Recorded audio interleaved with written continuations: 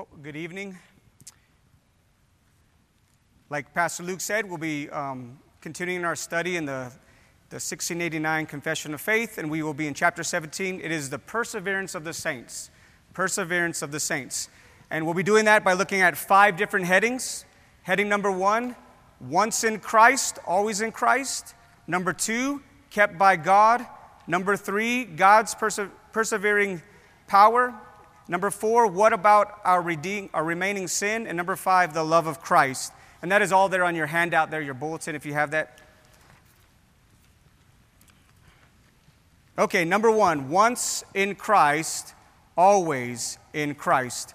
And if you look back there at the handout, I'm going to go ahead and read a couple verses of that, a couple sentences, the first 2 sentences of the paragraph 1 of 17.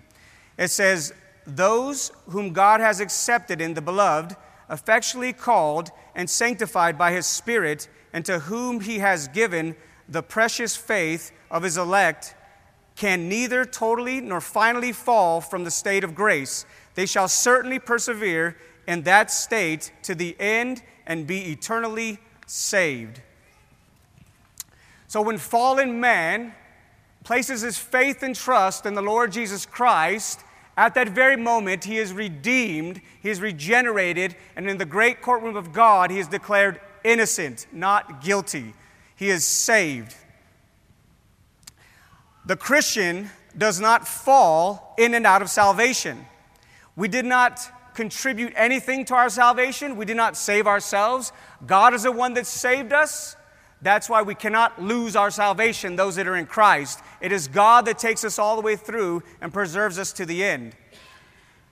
It is a sure thing because it is based on another's merit, the perfect work of the Lord Jesus Christ.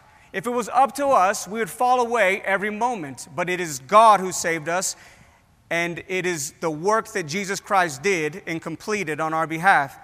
John 19:30 says, "Therefore, when Jesus had received the sour wine, he said, 'It is finished.'" And that word is what it is. Finished, complete, done. Satisfied God's wrath completely on the behalf of his people. So in Romans chapter 8, we have one of the most powerful sections of Scripture that speak and explain has a lot to do with the perseverance of the saints. God's preserving work from the beginning all the way to the end of the life of the believer, all the way from when God calls that individual, all the way to glorification. So if you have your Bibles, if you could please turn to Romans chapter 8. We'll be referring back to Romans chapter 8 quite a bit this evening. And Romans chapter 8, I will start in verse 29, and I will read 29 through 30. "For those whom he foreknew, he also predestined to become conformed to the image of his Son, so that he would be the firstborn among many brethren.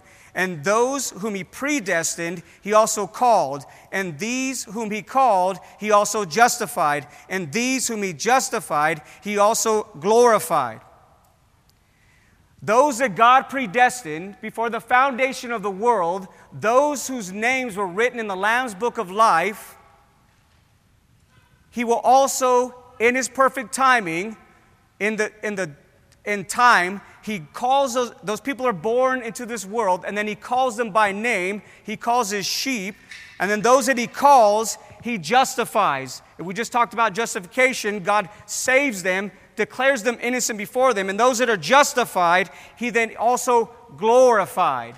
And this here in this section of Scripture in Romans chapter 8, it is spoken as of past tense, as if it has already happened. Because the way that God works, when God does something and plans something, it's as if it already has happened, because God cannot lie. And the way God sees things, it's as this one continuous thing. It's not as we see the future. So those who have been predestined will be glorified. They will make it to the end because God is the one who predestined them onto glory. He predestines them, he calls them, he justifies them, and he brings them home to glory in the final end. Ephesians 4:30, "Do not grieve the Holy Spirit of God, by whom you were sealed for the day of redemption." If you've seen in movies or TV shows or read books, You'll be familiar with a signet ring that a king would wear. And a king would take that signet ring and he would dip it in wax and he would use it to seal letters or write decrees. It was his signature, or to write laws, and it was everyone would know that it came from the king. It was his seal. Well, that's exactly what God does with us through the Holy Spirit. Jesus said that he would send the helper when he was talking to the disciples. God has sealed us, given us his promise, like a down payment, as it were, to know who you are in Christ and that you will make it to the end. He gives you his Spirit. All right, heading number 2, kept by God. And if you will look there back at Romans 8, I will read verses 31 through 34. What then shall we say to these things? If God is for us, who is against us? He who did not spare his own son, but delivered him over for us all, how will he not also with him freely give us all things? Who will bring a charge against God's elect? God is the one who justifies. Who is the one that condemns? Christ Jesus is he who died. Yes, rather, who was raised, who is at the right hand of God, who also intercedes for us. So there in the last part of verse 31, it says, if God is for us, who is against us? Now, we read these sections of Scripture as Christians. We're so used to them and familiar with them that we pass by and we miss the incredible things that are being said. First of all, if God. We got to stop there. God, we got to ask ourselves, who is God? And sometimes as Christians, we have a very small view of who God is.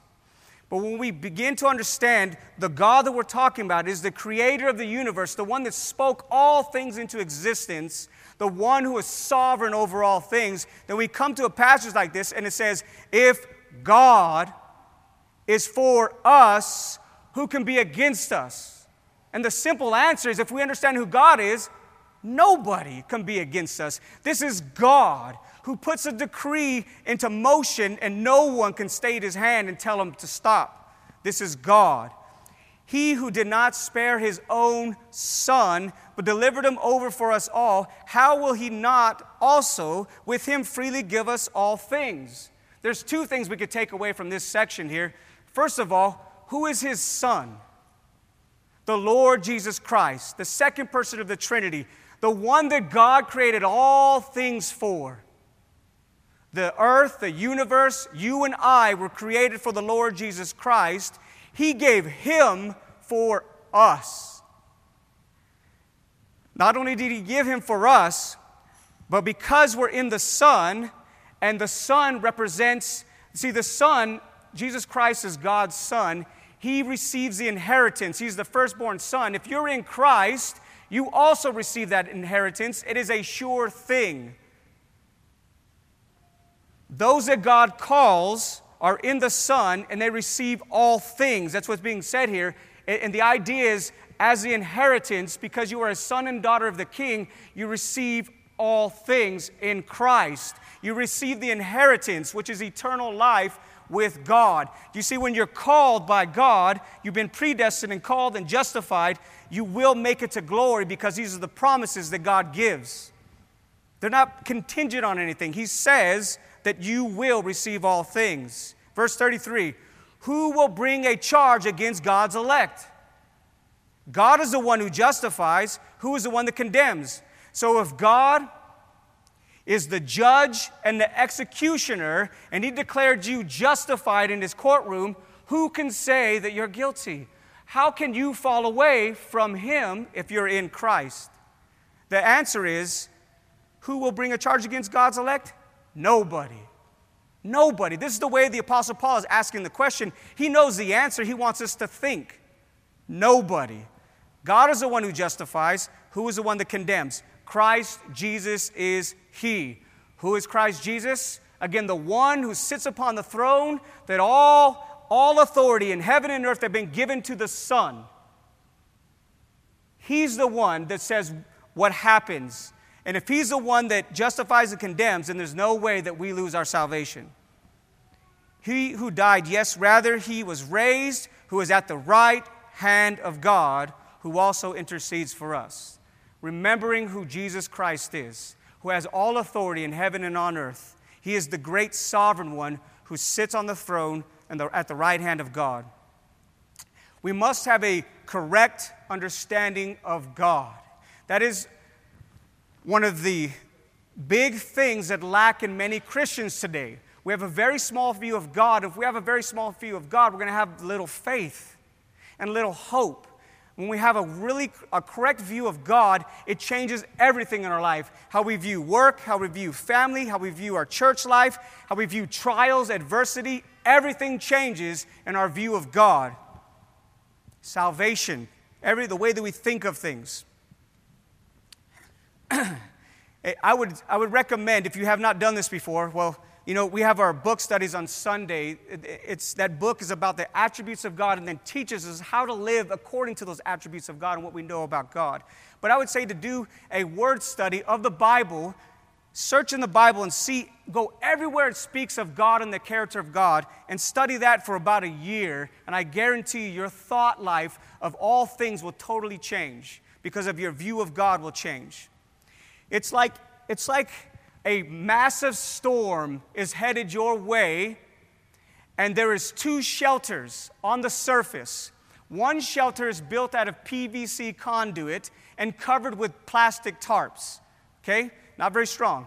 And then the other shelter is encased with 3 feet of concrete all the way around the walls, all the way on the top, and then a foundation 15 feet down in the ground, and then even under that. And then on top of that, encased with 2 more feet of stainless steel metal all the way around the top, all the way down the bottom, and all the way all down the bottom. And when this storm comes, we know that this shelter over here, PVC, is gone, right?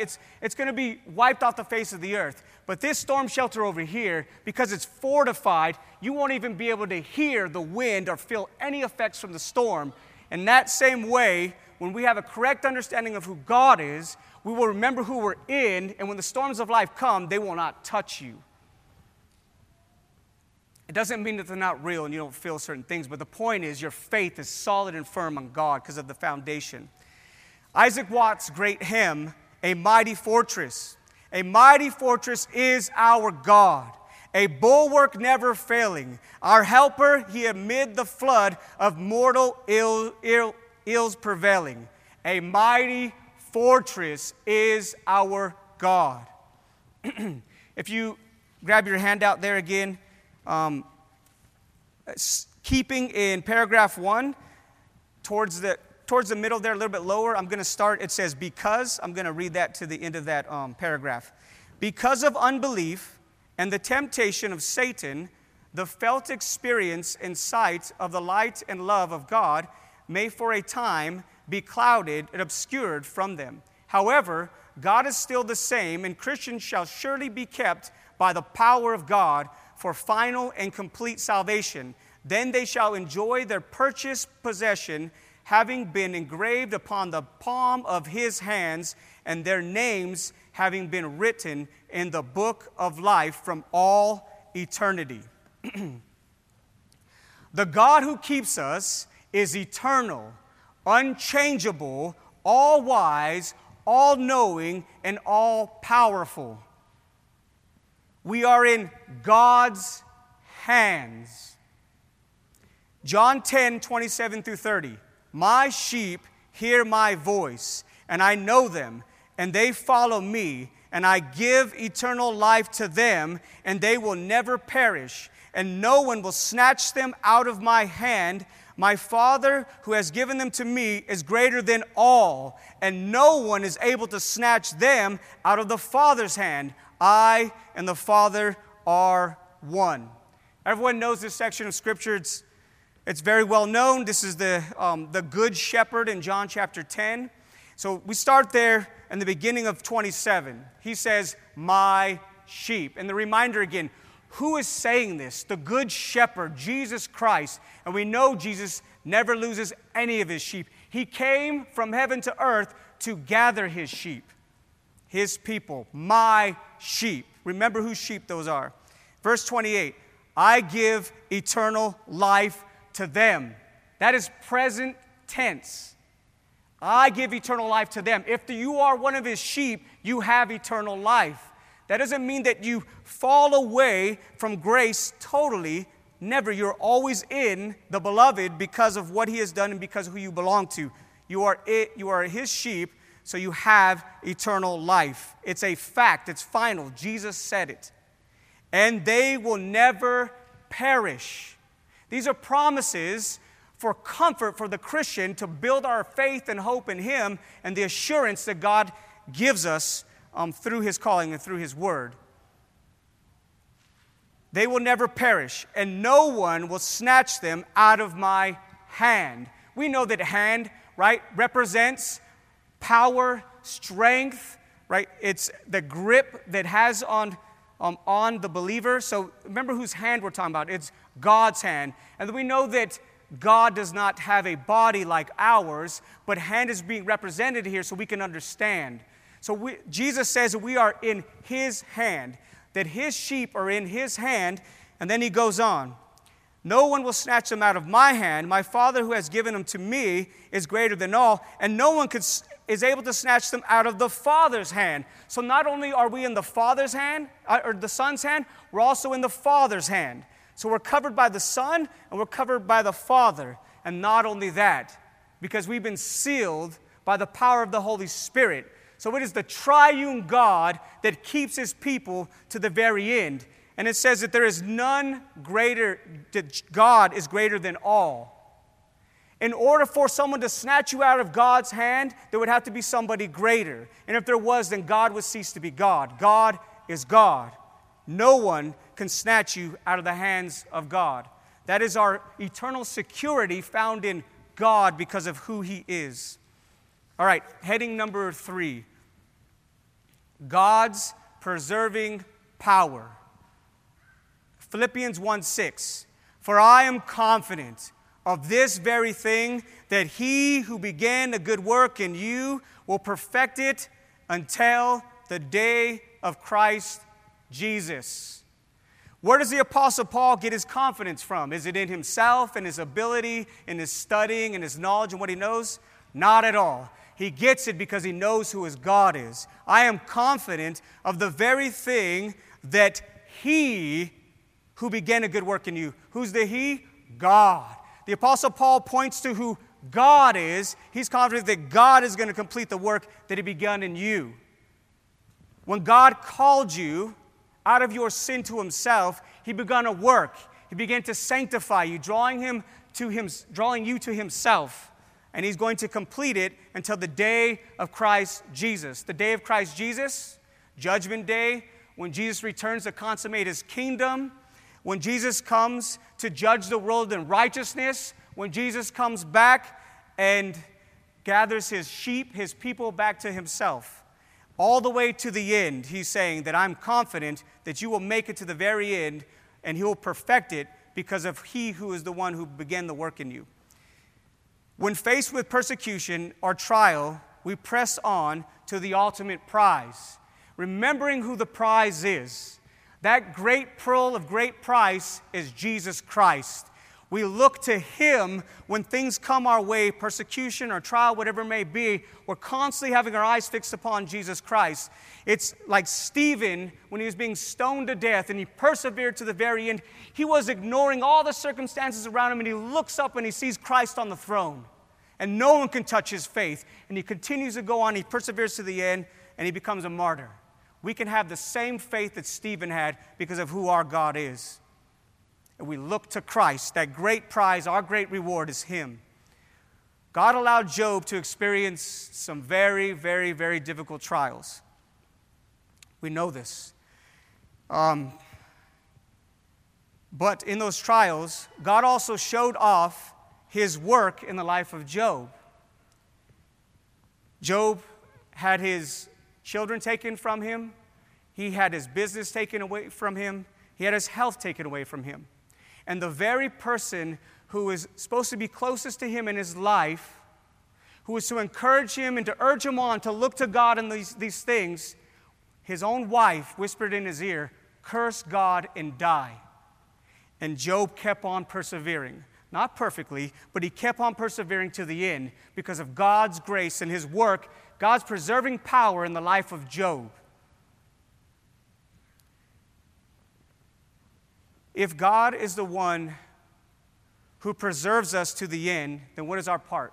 What is the part of the life of the Christian if God is the one that preserves us to the very end? Ephesians 2:10.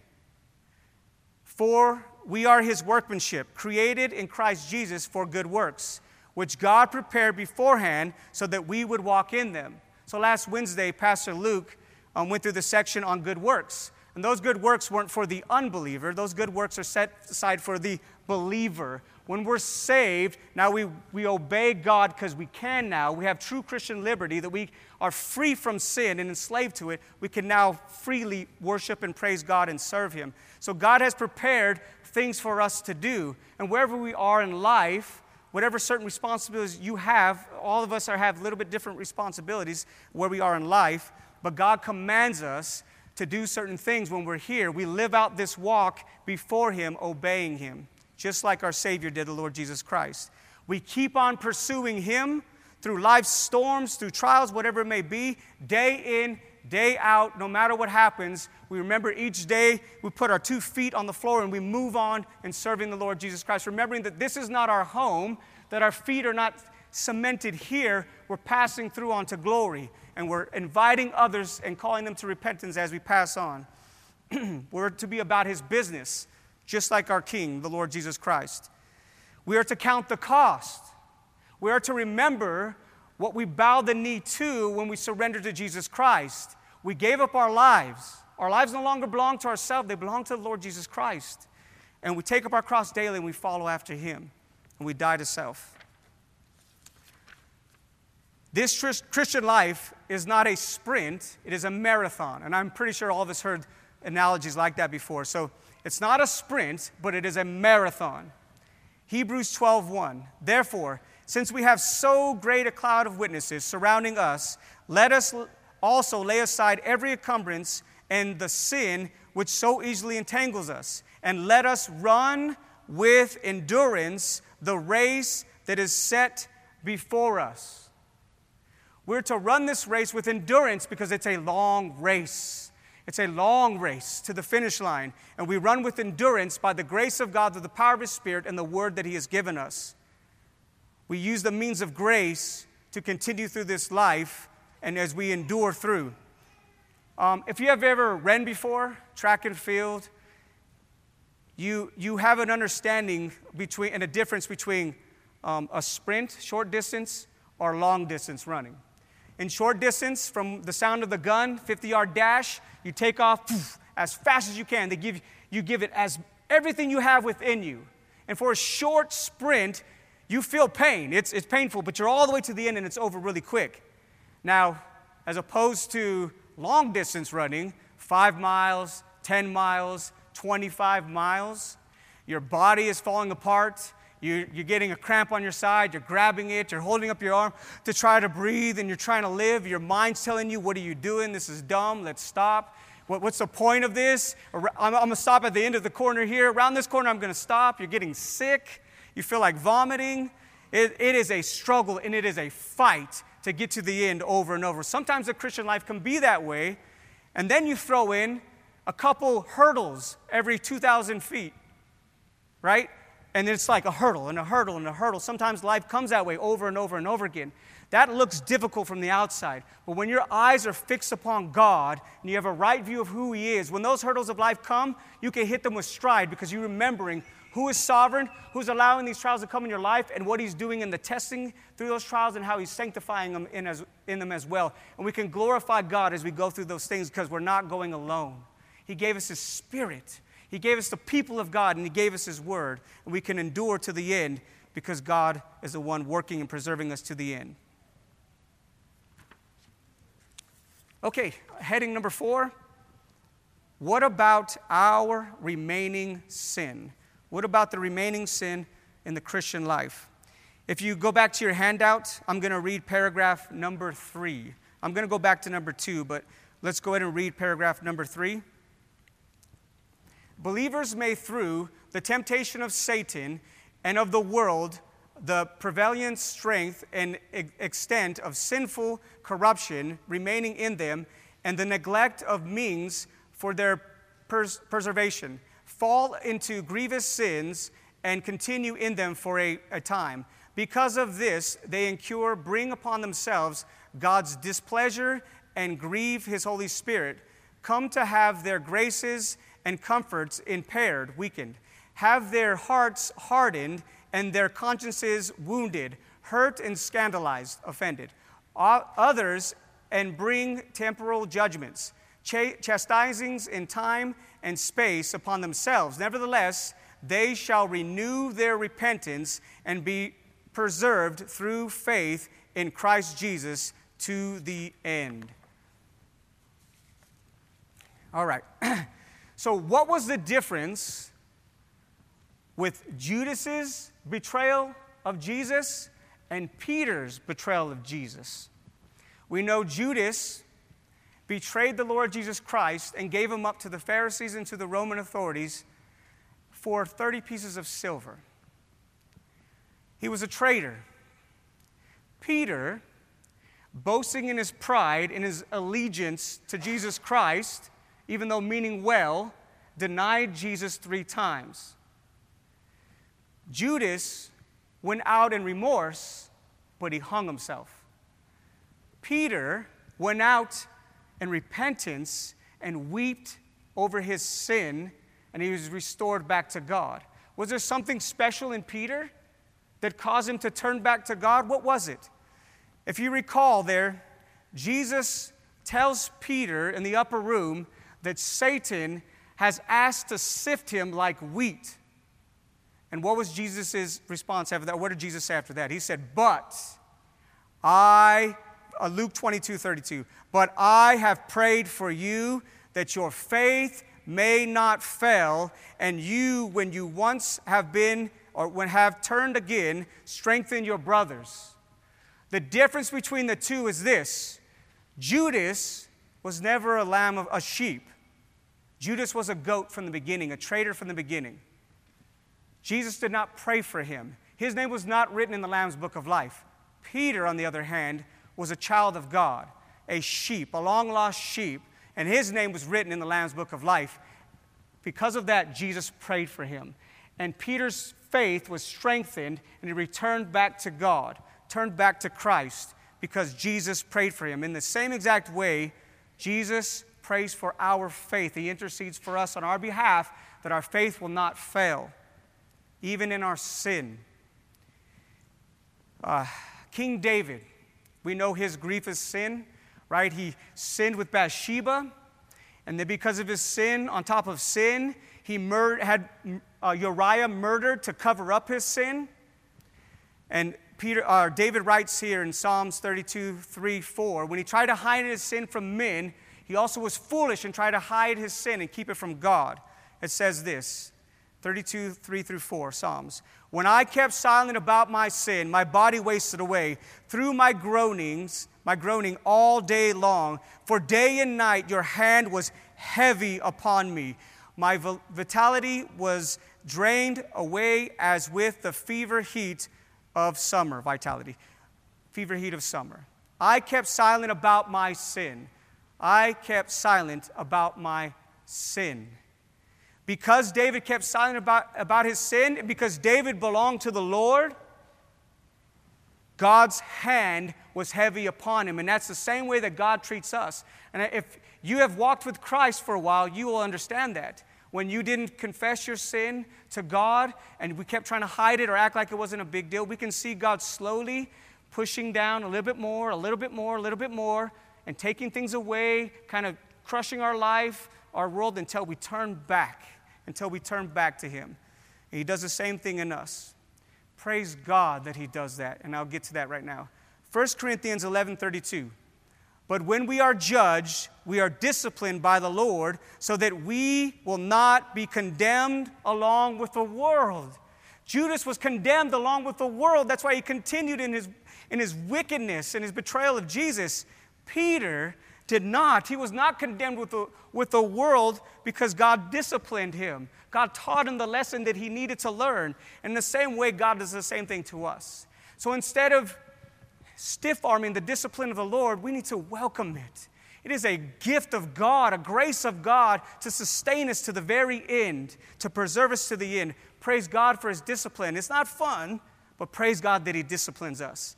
And all you children who are disciplined by your parents, see it in that way too. Because your parents love you, they discipline you.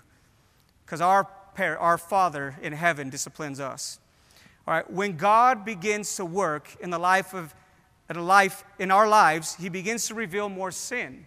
Right? And we can misunderstand that sometimes. We could take that wrongly because we have a wrong view of God and a wrong view of our sin and a wrong view of repentance. And we go and crawl in a corner and think that nobody else knows what we're going through. And again, we're useless to the kingdom.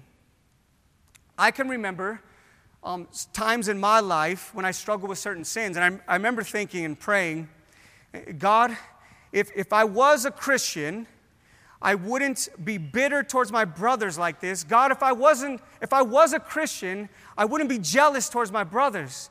God, if I was a Christian, I wouldn't struggle with this same sin over and over and over again. I repent of it one day, and then the next day I turn back to it again. I repent, and then I turn back to it again. I'm presuming on your grace, God. I must not know you. There's no way that I know you. There's no way I'm a Christian.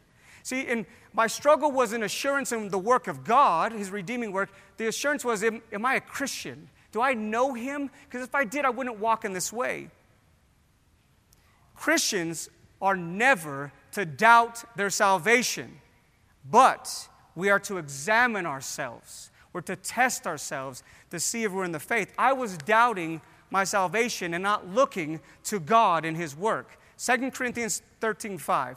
Test yourselves to see if you are in the faith. Examine yourselves, or do you not recognize this about yourselves, that Jesus Christ is in you, unless indeed you fail the test?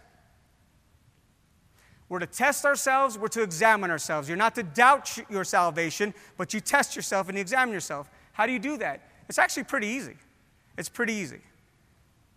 Do you not know this about yourself, that Jesus Christ is in you? What the Apostle Paul is saying is, do you recognize the work of the Holy Spirit in your life? Do you see a difference from before you profess Christ to now that you do profess Christ? Can you look back at your life and see that there is progress in your life, that you look more like Christ through the sanctifying Spirit and his word? Is there a difference? Is there evidence and fruit of the Spirit at work within you? When I was struggling with my sin, I remember thinking this, because God would always come and help my thinking. All I knew was this: every morning that I would wake up, I remembered these things. I still wanted to read his word. I still wanted to pray. I still wanted to be with his people. I still loved his people. I still wanted to hear the preaching of the word. And most of all, I wanted him. I wanted him. I didn't care about all the other things in heaven. I wanted Jesus Christ. If I can, praise God for all the other things he's going to bless us with, but I wanted Christ. If Christ is there, I wanted him. So if those things are true in my life, it has to be God, because the unconverted person doesn't think that way. They don't want that. I wanted him, and I wanted to glorify him with my life. See, if you look at your life and examine it, do you recognize that fruit within you? And if you do, then it keeps us from doubting our salvation and having us preoccupied with ourselves, and then keeps us serving and seeking his face and honoring him with our lives. We're not distracted by Satan and his lies that he would speak to us, so we would dwell just on our sin. We need to deal with our sin rightly in repentance, but we're not to dwell on it and doubt our salvation and be useless for the kingdom. Assurance does not come from us and our performance and who we are. It comes from God. God is the one who keeps us and preserves us to the very end. It's based upon the character of God. That's where our assurance comes from, God himself. It's not based on how we feel, but on God who is at work in us, his Spirit, the power of the Holy Spirit within our lives. False religions have no assurance. And why do they not have assurance? Because the system that they have created is man-made and is based upon works. And they constantly tried to have to meet these certain standards over and over and over again, and they fell over and over and over again. And if you were to ask someone who is involved in a false religion, and you will get, if you've done this before, you ask them, how do you know you'll get to heaven or paradise or wherever they think that they're going? And they'll tell you, I don't know. I don't know until the end. I don't know until I die. Why? Because it's based upon them and themselves. That's not Christianity. Christianity is based upon God and the work of Jesus Christ. So our faith is built up, and our hope and our assurance is on the work of Christ, not what you're doing or how you feel. Sometimes we can think like that, like an unbeliever, but we're not to. We're to trust God and His promises and what He's doing in our lives. What about those who seemed to have known the Lord, seemed to have walked with Him for a while, even written Christian books? What about those individuals? And then they fall away from grace. So what would look like? When you begin to find out and you begin to examine their lives, you can start to see, hey, wait, there was these type of signs were always there and I didn't notice them.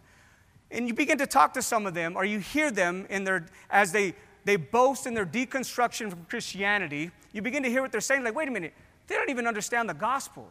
They never even been confronted with the gospel. And sometimes, that is our fault, because we allow people in the church and we never present the gospel to them. We never confront them on their sin. We never show them who Christ is. We just sign them up, baptize them, and they become church members. And then they shame the name of Christ when they fall away. They were never Christians. They are called apostates. 1 John 2:19, they went out from us, but they were not really of us. For if they had been of us, they would have remained with us. But they went out so that it would be shown that they all are not of us. It doesn't mean because someone left your church. What it means is those that fell away from Jesus Christ and now deny Him, deny knowing Him, they no longer trust in Him. That's an apostate. Those who no longer trust in the saving work of Jesus Christ, and they now deny Him, they're apostate. They went out from us, from the church of God, around the world. They went out from us to show that they were not really of us. Praise God. When goats leave the herd, the sheepfold, praise God. Praise God. Praise God. It doesn't mean you don't pray for them and you don't love them and you don't care for them, but at the same time, praise God. They went out from us, so we're encouraged to see that they went out because they never were of us. Matthew 24:13. But the one who endures to the end, he will be saved. Every blood-bought sinner in this room will make it to the very end. You will endure to the end because God said you would, and you will be saved. But you still have to endure to the end. Man's responsible, and God is sovereign at the exact same time. We have a responsibility. We can't just sit on our couch and say, all right, take me home to glory. No, we need to be about His business and serving God and being obedient to His commands. Heading number 5, the love of Christ. The love of Christ. If you will look back at the handout, I am now going to read paragraph number 2 of the confession. This perseverance of the saints does not depend on their own free will. It depends on the immutability, unchanging nature of the decree of election, which flows from the free and unchangeable love of God the Father. It also depends on the efficiency, sure effectiveness of the merit, worthiness, and intercession prayers on our behalf of Jesus Christ and the saints' union with Him, on the oath of God, on the abiding of His Spirit, on the seed of God within them, and on the nature of the covenant of grace. The certainty and infallibility of the perseverance of the saints arises from all these things. Again, the love of Christ. So if you look back there at Romans 8, I'm going to read verses 34 to the end of the chapter. Who is the one that condemns? Christ Jesus is He who died. Yes, rather, who was raised, who is at the right hand of God, who also intercedes for us. Who will separate us from the love of Christ? Will tribulation or distress or persecution or famine or nakedness or peril or sword, just as it is written, for your sake we are being put to death all the day long. We were considered as sheep to be slaughtered. But in all these things we overwhelmingly conquer through him who loved us. For I am convinced that neither death, nor life, nor angels, nor principalities, nor things present, nor things to come, nor powers, nor height, nor depth, nor any other created thing will be able to separate us from the love of God, which is in Christ Jesus our Lord. So at the end of 34, it says, who also intercedes for us. Again, that is the Lord Jesus Christ, who is at the right hand of the Father, who all authority has been given to. He's the one that intercedes for us. Our faith holds firm because our Savior is praying for us to the very end. And the Father answers every prayer from the Son. 35. Who will separate us from the love of Christ? Again, it's another one of those rhetorical questions that it's being asked to help us think. If Christ is the one praying for us, who can separate us from his love? Will tribulation? No. Will distress? No. Persecution? No. Famine? No. Nakedness? No. Peril? No. Sword? Death? No. Verse 37. We overwhelmingly conquer through him, the one that conquered sin, death, the power of hell, and Satan on our behalf. We're in the Son, so we conquer as well through him, Jesus Christ. The Apostle Paul is very wise and wants to get the point across. When he brings these truths out, he's making sure you understand it is through him. It is through Christ. It is through he that any of these things are possible. We overwhelmingly conquer through him who loved us. For I am convinced, again, not convinced on his own thinking, but based upon the character of God, I am convinced that neither death, nor life, nor angels, nor principalities, nor things present, nor things to come, nor powers, nor height, nor depth. And then there's no other thing he could say, so he just says, any other created thing. He's saying nothing can separate you from the love of God. Will be able to separate us from the love of God. And again, he ends it with this, which is in Christ Jesus our Lord. Stop there again. He uses the title Lord. What does it mean that Jesus is Lord? It's the name that the Father gave to his Son after he defeated death and sin as the great mighty warrior who walks into heaven. And above Jesus is Lord over all. Because Jesus is Lord over all, you will persevere to the end. Everyone here that's name is written in the Lamb's Book of Life, who has been predestined, has been called, who has been justified, will make it to glory because of who Jesus Christ is and what he has done on behalf of his people. I'll end with this. In our modern day hymn, everyone knows it very well, in Christ alone. No guilt in life, no fear in death. This is the power of Christ in me. From life's first cry to final breath, Jesus commands my destiny. No power of hell, no scheme of man can ever pluck me from his hand. Till he returns or calls me home, here in the power of Christ I will stand. Here in the power of Christ I will stand. Praise God for his preserving grace and the power of the Almighty Christ and knowing him. Let's pray. Father God, indeed we thank you so much for your mercy and your grace and upon us sinners who did nothing but violate your law and act as if you did not even exist, Lord. But, oh God, in your perfect timing, you have called us out of our sin. And now you have called your sheep to yourself. You say that you love us, and that so much so that you gave your Son, Oh God, we thank you for your preserving power. Lord, we ask that you would continue that preserving power in our life, that you would continue to mold us into the image of your Son. Lord, not just stopping there, but that you would use us mightily for your glory, that we would be great lights in this world for Christ, that we would go all over this globe preaching his name and his fame. Lord, we just thank you again so much, Lord, for the work of your Spirit within us and the power that your Son has conquered over sin. Lord, we just thank you for all that you do, for your great grace and for your mercy. And we praise you, and it's in Jesus' name we pray. Amen.